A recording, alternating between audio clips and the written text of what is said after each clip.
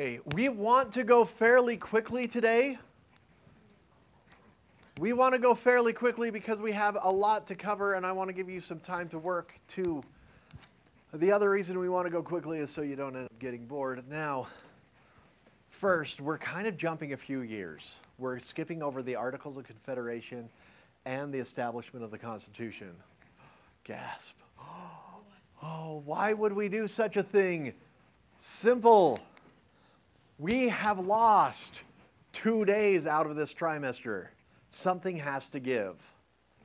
And plus we have the entire last week that we lose for seniors, so something has to give, something has to be skipped.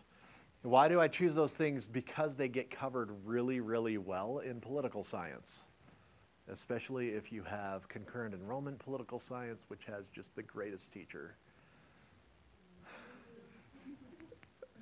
It is me. Yeah, I'm just kidding about that part. But it gets covered really well. So the reason we're skipping it is not because I don't think it's important. It's because it's something that you get another time too. It's also something that we will revisit a number of times. We'll come back to it and be like, okay, this is this and this is that. And so it's not something that just gets ignored. Obviously, the Constitution weaves through everything else that we do. So we are going to George Washington. You recognize him there, looking all kind of Georgy. Washington was the first real president. When I say the first real president, there were sort of leaders under the Articles of Confederation.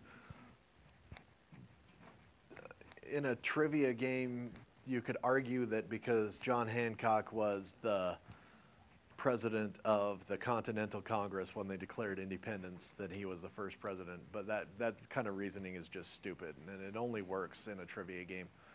And then only if you're losing. So George Washington pops up, and he is the first commander-in-chief. His job is to set precedents. And so the first question I've asked you is, what is a precedent? It is the way things are, so they're more likely to be repeated another time.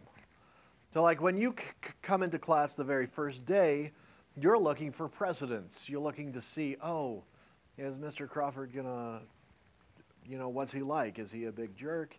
Yes. Is he gonna be mean? Only to some people. How hard is the work? It's terrible, right? This is what you're looking for. You're all laughing. You're like, no. Except for one of you is like nodding. Yes, all of those things are true. So the president sets up, it's this way the first time, so it's going to be this way in the future. This is honestly why in one of my other classes I had to stop this kid and be like, hey, look, you're not acting that way in my class. This is not the way it's going to go, because I'm always scared it's going to be a precedent. Right? We can't have this kind of thing. Okay, so what precedents does he set? Some of them are major, some of them are minor. One of them, they come to him, what do you want to be called? They had lots of ideas. One of them was His Eminence. Another was His High Eminence.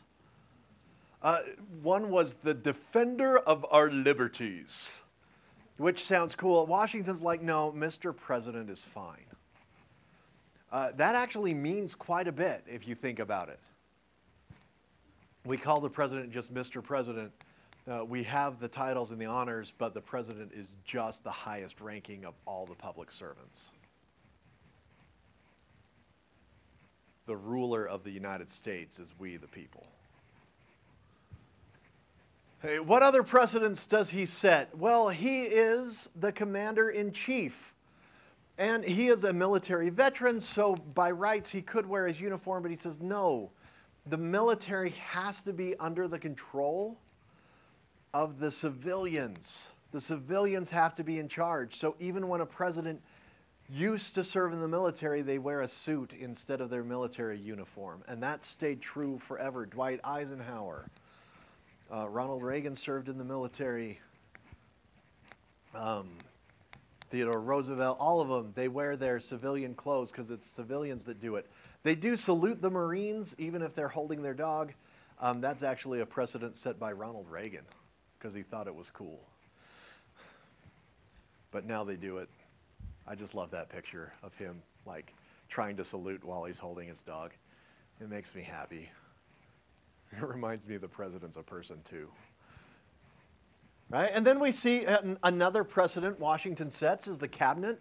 They hadn't decided how the day-to-day functioning of the government works. He's the guy who had to set that up.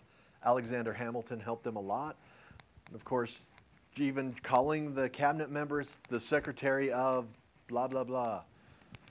Right? So there's President Trump with his cabinet. Or down here at the bottom, you see FDR. He ran for 4 terms. Every other president only served 2.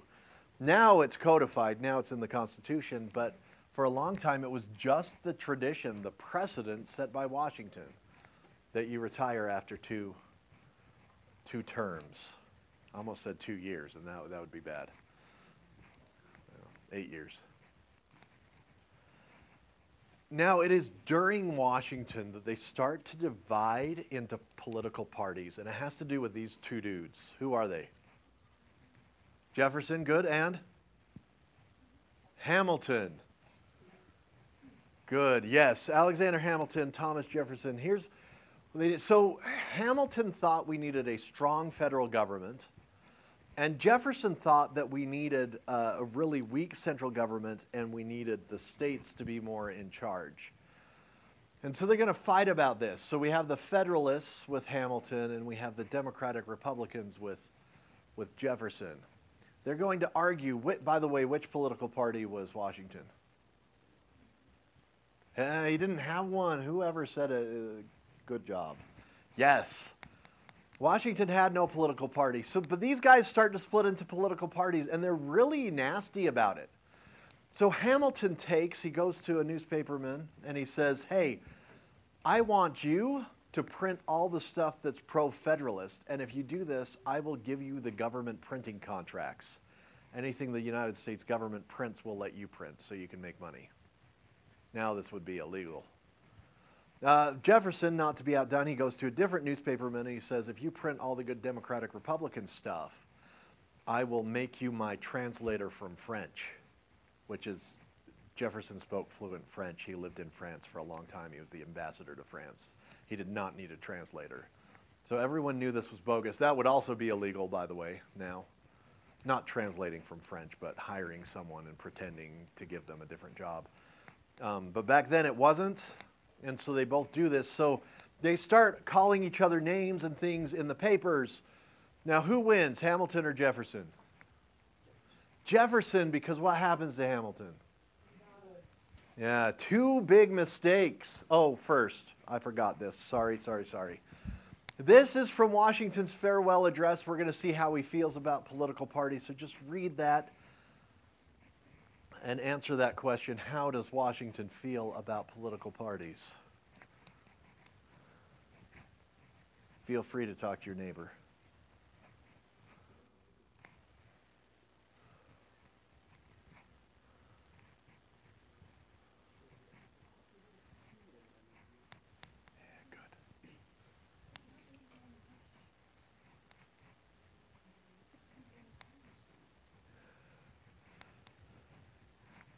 I like the words that you guys are catching. You're thinking like historians here. What are the words that stand out to you?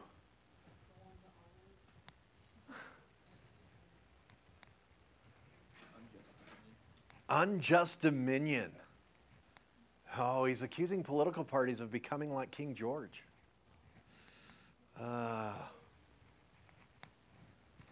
Right there. Cunning, ambitious, and unprincipled.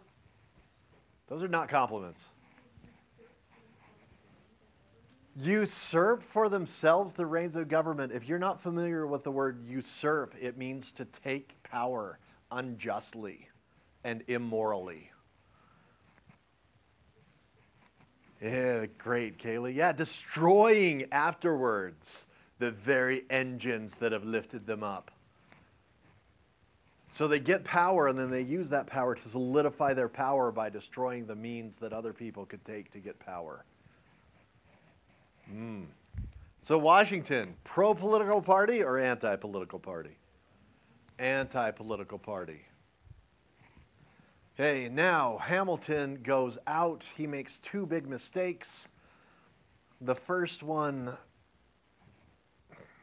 there was this lady, he had an affair with her. Her husband found out and started to extort money from him, threatened to go public with it if he didn't pay money. So Hamilton kept paying him money. He got caught because you always get caught. You can't hide stuff in a free country. You will get caught. So Hamilton gets caught. And they accuse him of taking public money, taking money from the treasury to pay. He's like, I never took money from the treasury to pay. So he publishes this pamphlet where he details the affair and explains where he got the money. This does not save his political career. It saves some of his reputation and ruins some of it, hurts his marriage severely. We don't know everything about how his wife reacted. We do know that she burned all of the love letters that he'd written to her. We also know that that makes a good song if Lin-Manuel Miranda writes about it, turns out. It's like the best song in the play, except for You'll Be Back.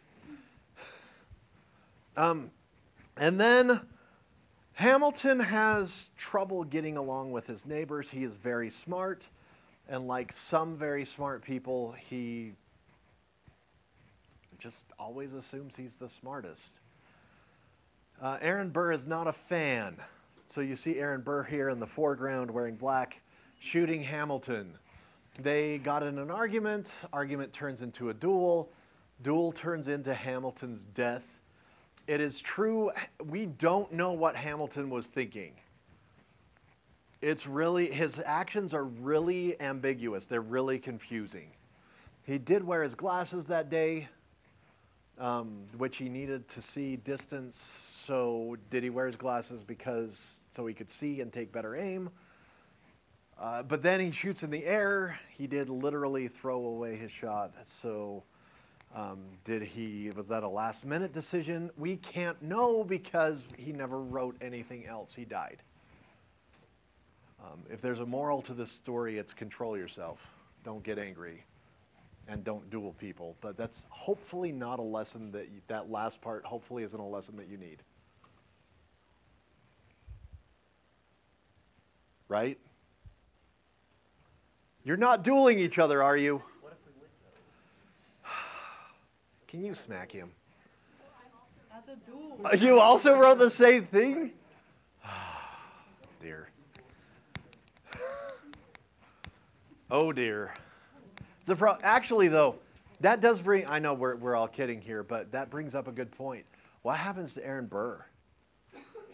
How's he remembered? What's the historic memory of Aaron Burr? Is he the good guy or the bad guy?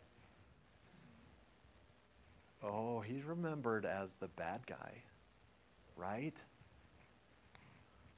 Right? He is not remembered well. This is also the end of Burr's political career.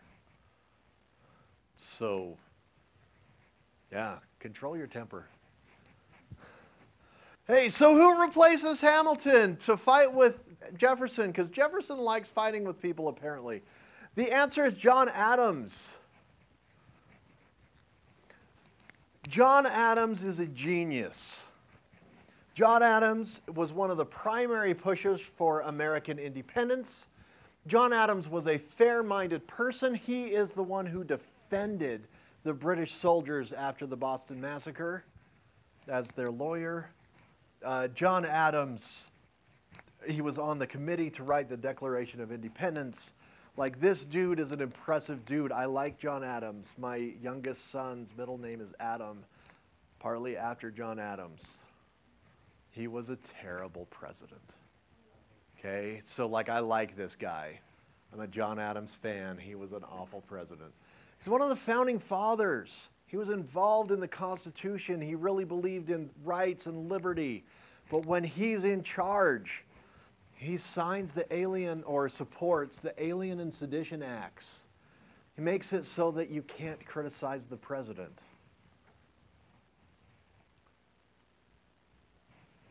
Right? The First Amendment is less than 20 years old. And they're already, some of the people who wrote it are already overturning it because they don't think the president should be criticized.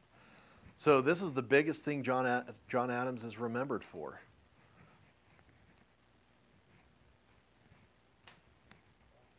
Yeah. Yes. Oh yeah. I would. There's a great quote I have from Theodore Roosevelt that I would like to hang on my wall and put the date on it because I think it's applicable no matter who's the president.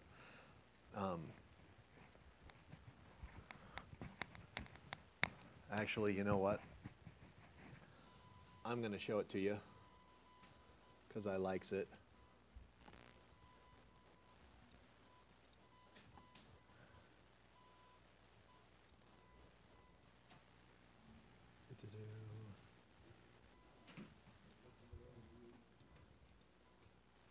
I always worry when someone opens the door then immediately closes it. Like, what nefarious stuff were you going to do? I love this quote because I think it's true.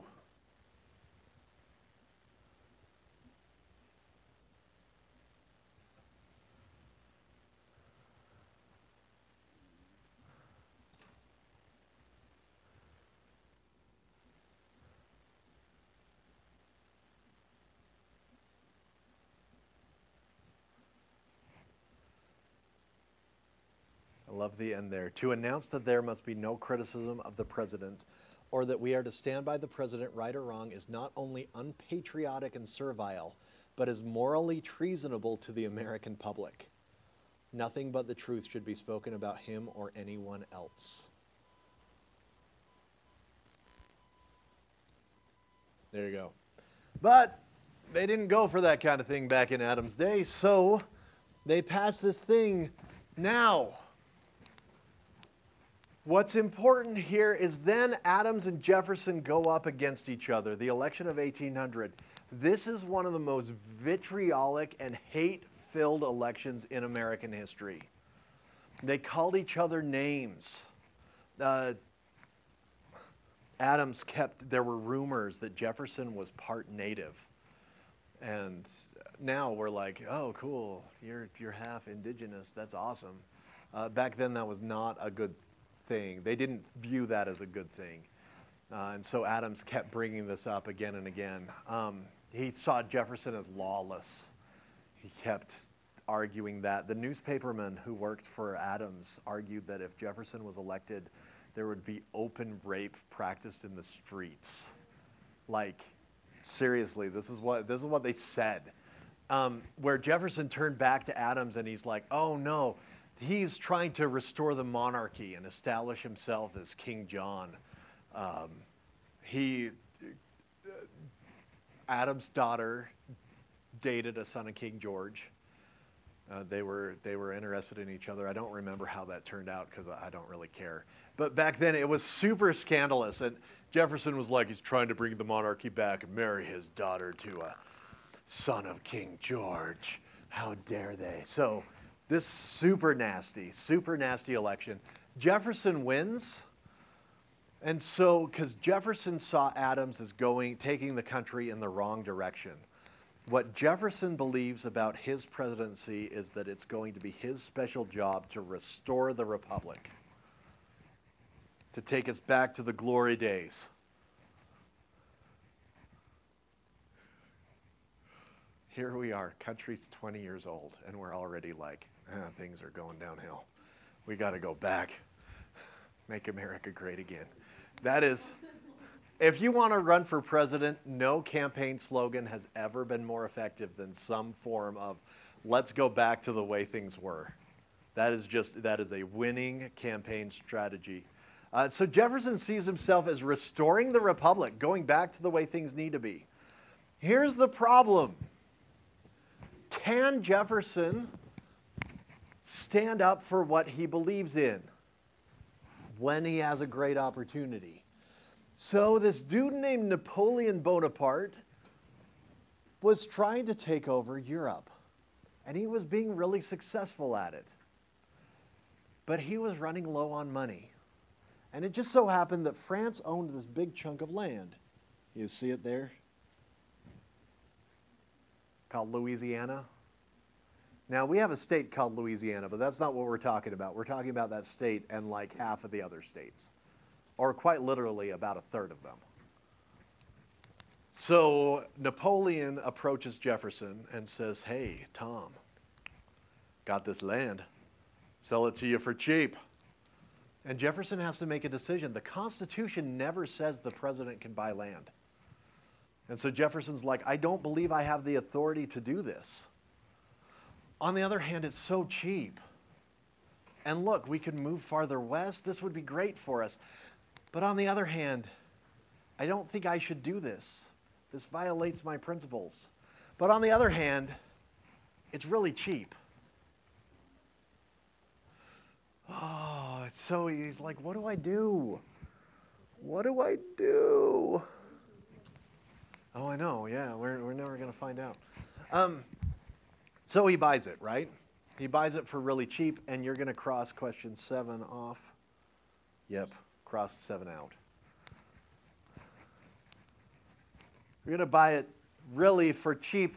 Now, I mean, look how big this sucker is. They didn't really know what was there.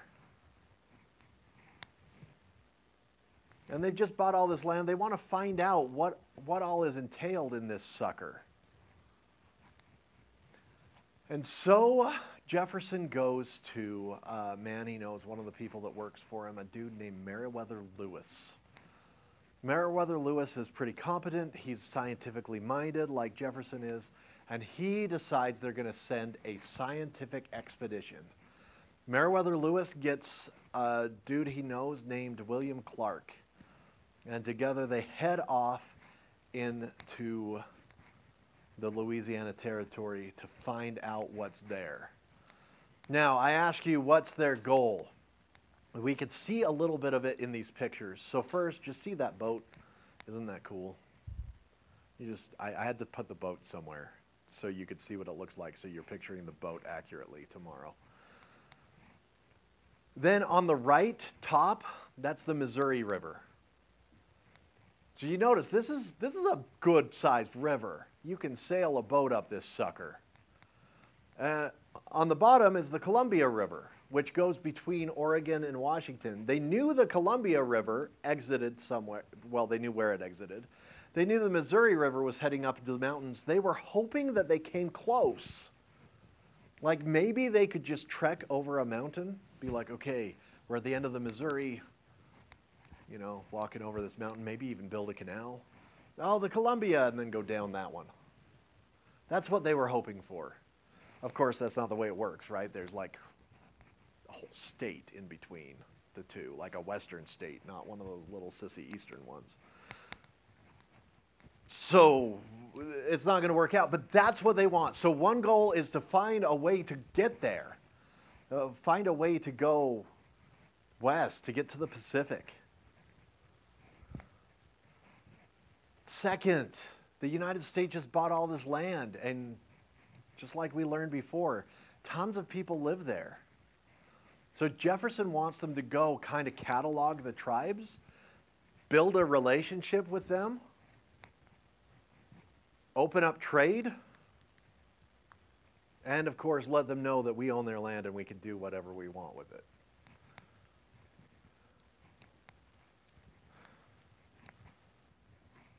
So there's some like positive there and some kind of we're in charge.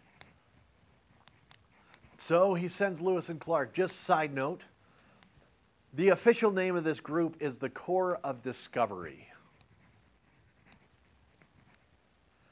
While we're on names, that lady to the right, who is she? Not Sacagawea? Here's your random historical information that does not matter. Like, I will never grade you on something like this. But did you know spelling wasn't actually standardized till the late 1800s? Mid to late 1800s, this dude named Webster went around.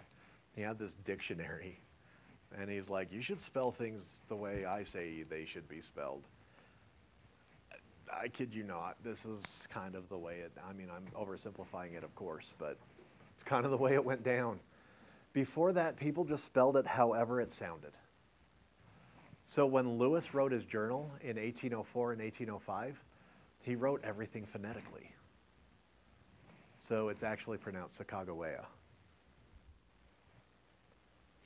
Do we really care? No. No, maybe she does, but she's probably not going to hunt you down. I don't know, though. She has mad skills, so maybe she will. So there's your random information for today. So why are we going to spend, we're going to spend a couple days on Lewis and Clark. How come? I like it. That's true. That is really true. It's a great adventure story, and it's fun to teach about. So I'm not going to deny, I will not deny that. I could have spent the time and given you the same skills from like analyzing the Reynolds pamphlet, but I find it depressing. Super depressing. We've got some great primary documents. We have both Lewis's journal and Clark's journal, and a bunch of the other people who went on the expedition. We have what they wrote about it too, and some of the people they met. We know exactly what they took with them on their expedition. We know exactly where they went. They're historically significant. They did the first map. Most of the mountain men that came west followed some form of Lewis and Clark's map, including Jim Bridger, the dude who explored this territory, John C. Fremont. They used Lewis's map. If they hadn't had that, they wouldn't have ended up here. Jim Bridger's the dude who showed Brigham Young where the Salt Lake Valley was on a map, but get it? So significance, hugely significant. So we're going to be able to practice these skills with an entertaining story. Yes, ma'am. Hold that thought for a sec. The other thing is it's a story that I know you didn't get because I know the other teachers don't teach it. Okay, so question was what's 9? Oh, what names apply? The Corps of Discovery or the Lewis and Clark expedition. Okay, we are almost done. Then we can move on. The first thing I'm going to have you do is I've given you, I think it's 4 documents about Lewis and Clark. So not that many, not that hard, not that long, short, simple. Some are secondary, some are primary. But what I want you to do is practice asking good historical questions. Let's talk briefly about what a good historical question is. First, basic questions like who, what, when, where, and why. You learned how to ask those questions from like your 8th grade history teacher, right? Or your elementary teacher. Those are good questions to give you background and context. Why are they not good questions in this class?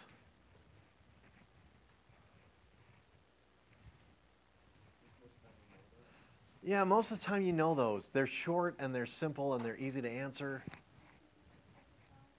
It just gives you the surface level stuff. We want to go deeper than that. Now, sometimes the deeper questions are hidden in these. So like my question that I asked was, who was Shoreland Evans? But that wasn't really my question, was it? What was my real question?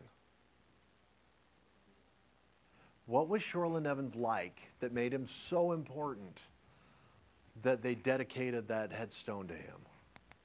What did he have to do with Box Elder High School, right? It was deeper than just, who was Shoreland Evans? Because that's a sentence. Shoreland Evans was a student at Box Elder High School who died playing football. Who cares? You get into the detail, and that's when things start to matter and when people start to care. Okay, so there's 4 broad categories. 4 broad categories, and then I've given you some specific question samples. So the first one is, how are things the same and how do they change over time? So you're here in class with a teacher telling you, giving you instructions. The Harappans did classes like this. The Egyptians did classes like this.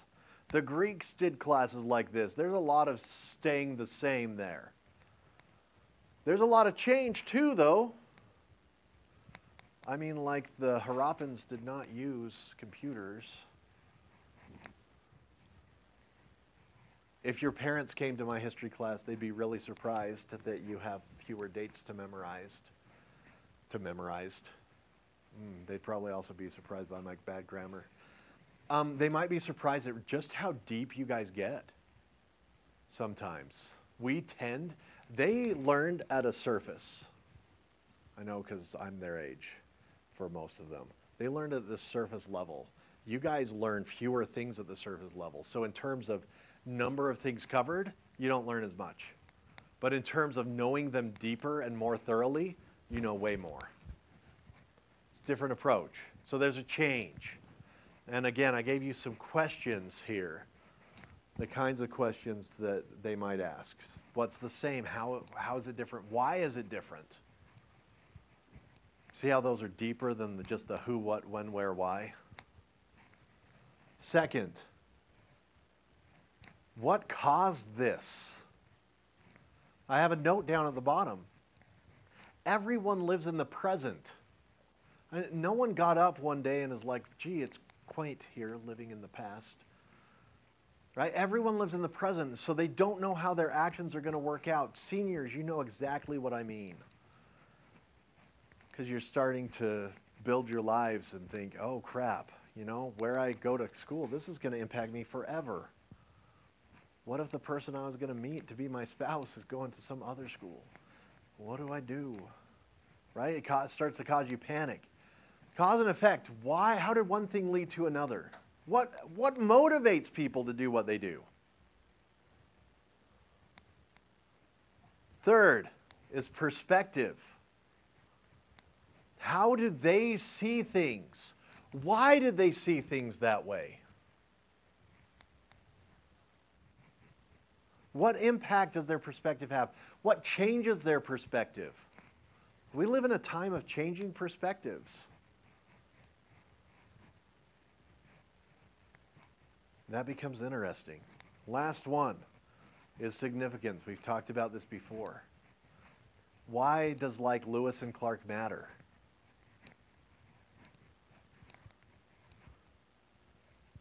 Okay, so what are they again? Give them to me. Continuity and change over time, then cause and effect, then perspective, then significance. So, what I'm going to have you do is I have this lovely assignment for you where you could practice this. I think it'll take you about 20 minutes. I am aware that you have 10 minutes left of class, so I will, of course, give you some time tomorrow. So what you're going to do is you're going to read these articles. Now, this first one is dumb, so I'll open it for you and show you. We're in Lewis and Clark. If you scroll down here to where it says Jefferson's instructions, see where it says read the transcript? You want to read that transcript. There's the beginning bit. It's not very long, really. It looks longer than it is. Oh, see? Just ends there. Kind of scan it through. So you're going to come up with a historical question, a good historical question. Read the introduction and come up with something you'd like to see answered in the documents. Then, give me the answer. What is it? Again, look back through these questions you just wrote down. Think it through. Don't do something simple. Who was Meriwether Lewis? That's not a good question.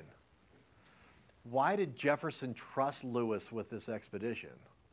Which is really a deeper level of who was Meriwether Lewis. That's a good question. Does that make sense?